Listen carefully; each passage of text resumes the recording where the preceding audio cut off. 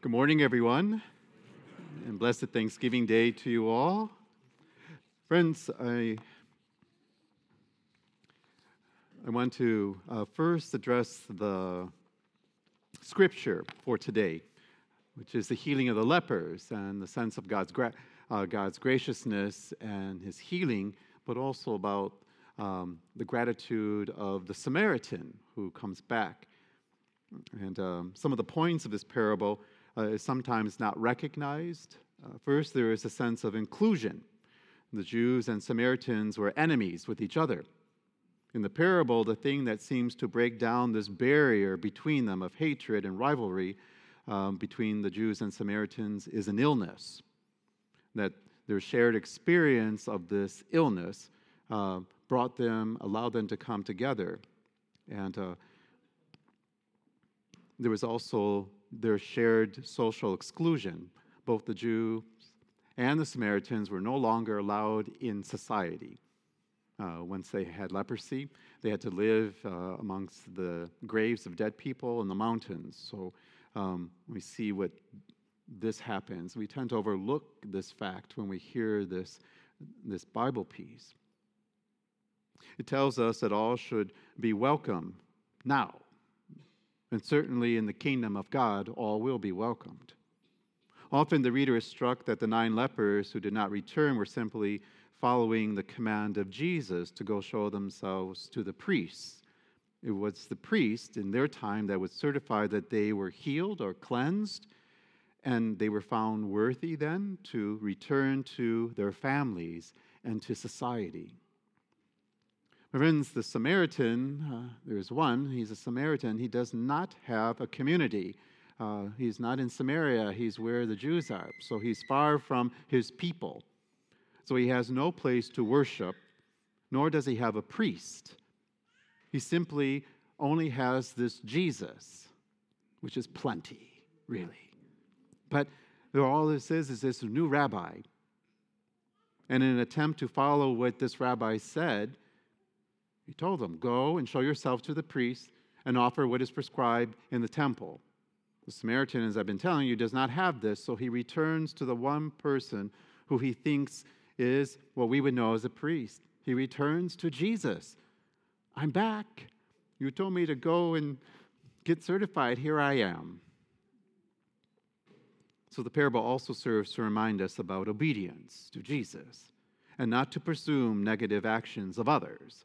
Sometimes preachers will say those other 9 were ungrateful, but we don't know that. What we do know is that they were following what Jesus said. Go, find the priest. On Thanksgiving Day, then, it is important for us not only to give thanks on this day, but to really we should have an attitude of gratitude throughout the whole year. If we employ a prayer of thanksgiving and have this attitude within our hearts, it has the power and the potential to transform not only our own attitudes, but perhaps the attitudes of our society. Now, my friends, on Thanksgiving Day, I do not want to deal with the historical, political aspects of Thanksgiving Day, but I want to focus on the real piece, the religious notion of Thanksgiving Day in the United States. So, my friends, very quickly, I'm going to run through history quick with you. The Puritans, they left England because there was a conflict between the Church of England and the Roman Catholic Church. And they were fed up with it, and they didn't particularly care for the Catholics. So they got on a boat with what I call British explorers and colonists, about 100 of them. They got on the boat, and they would eventually arrive to the new land.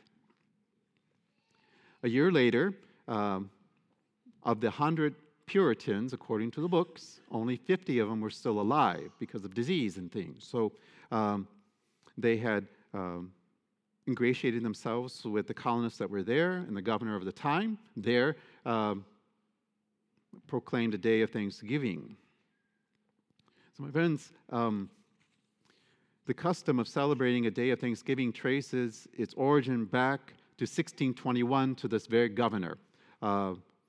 Part of the Plymouth colony appointed a day of public praise of prayer to God for the harvest. Those Puritans, those Christians, Protestant Christians, we understand them, they understood the Bibles very, very well. They understood and related to the Jewish Old Testament, in particular what we knew as the Jewish Exodus, when Moses took those who were being beaten up by the Egyptians out and through the desert into the new land. You see how they're seeing this. They see themselves as Puritans leaving the old country where they were abused and moving into the new land, which we know as America. They understood very well the symbolism, if you will, of the Jewish holiday of the Feast of Booths or the Feast of Tabernacles, which was for the Jewish people a thanks and sacrifice to God for all that he had done, in particular the harvest. And this is, I'm setting you up for what is happening here. This practice soon spread to other colonies in what we know as the United States. President George Washington, at the request of Congress of their time, proclaimed the first national observance on Thursday, November 26, 1789. The governor that I spoke to, 1621, so we have some time before that. In 1633, the Catholics in England were being persecuted and Catholicism was outlawed, so roughly about 100 of them got on a boat and came with the colonists. And then they arrived here too. And when they arrived, it was a little bit about 1634, so a year later, the first Mass of Thanksgiving was celebrated by a Jesuit priest. Imagine that, a Jesuit priest. So my friends, the Judeo-Christian roots of Thanksgiving is irrefutable. For those who do not believe in God can put forth all they want about other things, but what is inescapable is the Christian nature of our holiday, Thanksgiving. Thanksgiving Day is an American original, and it is the only American holiday that has this religious character to it. So it is amazing that there has not been more drive against it. There has been some. I watched it this morning. Someone babbling on about the political piece of it. As it is, this observance of this day has taken on other meanings in our time, of course. Football games, shopping, pumpkin pie, turkeys. Not for you guys. No turkey for you guys, right? No pavo, all right? Nevertheless, we Catholics know whom we should thank for all things and how we should go about doing this. We acknowledge that all life and every good gift comes from God. It is He whom we thank. We come together this morning to celebrate Mass. We remember the very first one of 1634. And we give thanks to God that we are still able to celebrate Mass freely. In fact, every Mass is an act of thanksgiving. You know that the Eucharist, the root word of Eucharist is Eucharistine, which means thanks or thanksgiving.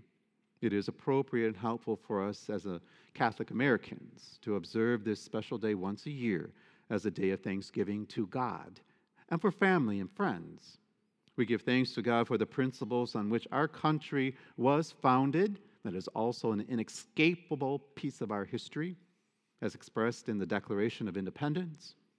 We hold these truths to be self-evident, you know this, that all people have been created equal, and that they are endowed by their Creator, capital C, meaning God, with certain inalienable rights.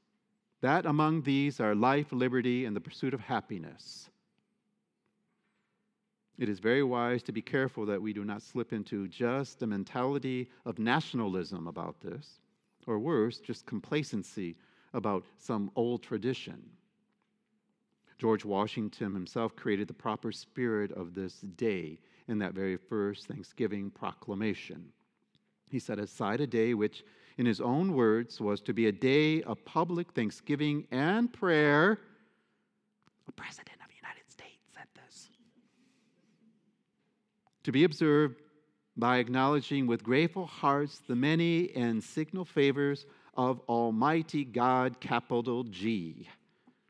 He went on to urge his fellow citizens to beseech God to pardon our national and other transgressions, to promote knowledge and the practice of true religion and virtue, and to grant unto all a degree of temporal prosperity as he alone knows best, referring to God. On this day in this house of prayer, let us follow the advice of that one, that we should count our blessings.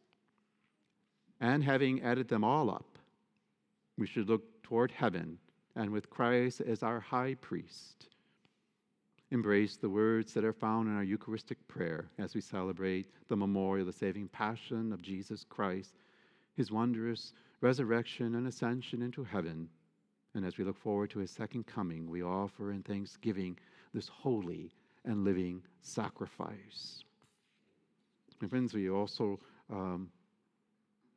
I skipped over Abraham Lincoln. Abraham Lincoln, in 1863, establishes the notions of Thanksgiving for us. And then in 1941, the United States Congress made the last Thursday of November a national holiday. I wish they would go back and remember this, the ones who are in office now. So, my friends, on this day we give thanks and praise to God. If we have this attitude of gratitude always, the world would change. I'm done. And yes, I gave you a history lesson. My friends, it will be important as Catholic Americans, Christian Americans, to know the true history, always, of our churches, but of this particular holiday. Because as I watched television last night and this morning, there are others that would like you to come to believe something different. Now, I've told you, those come directly from the history books and from the history of both the Protestant Church and the Catholic Church. If I were you, I would believe Father Mark on this matter. On other things, you don't have to, but on this, it's all in the books.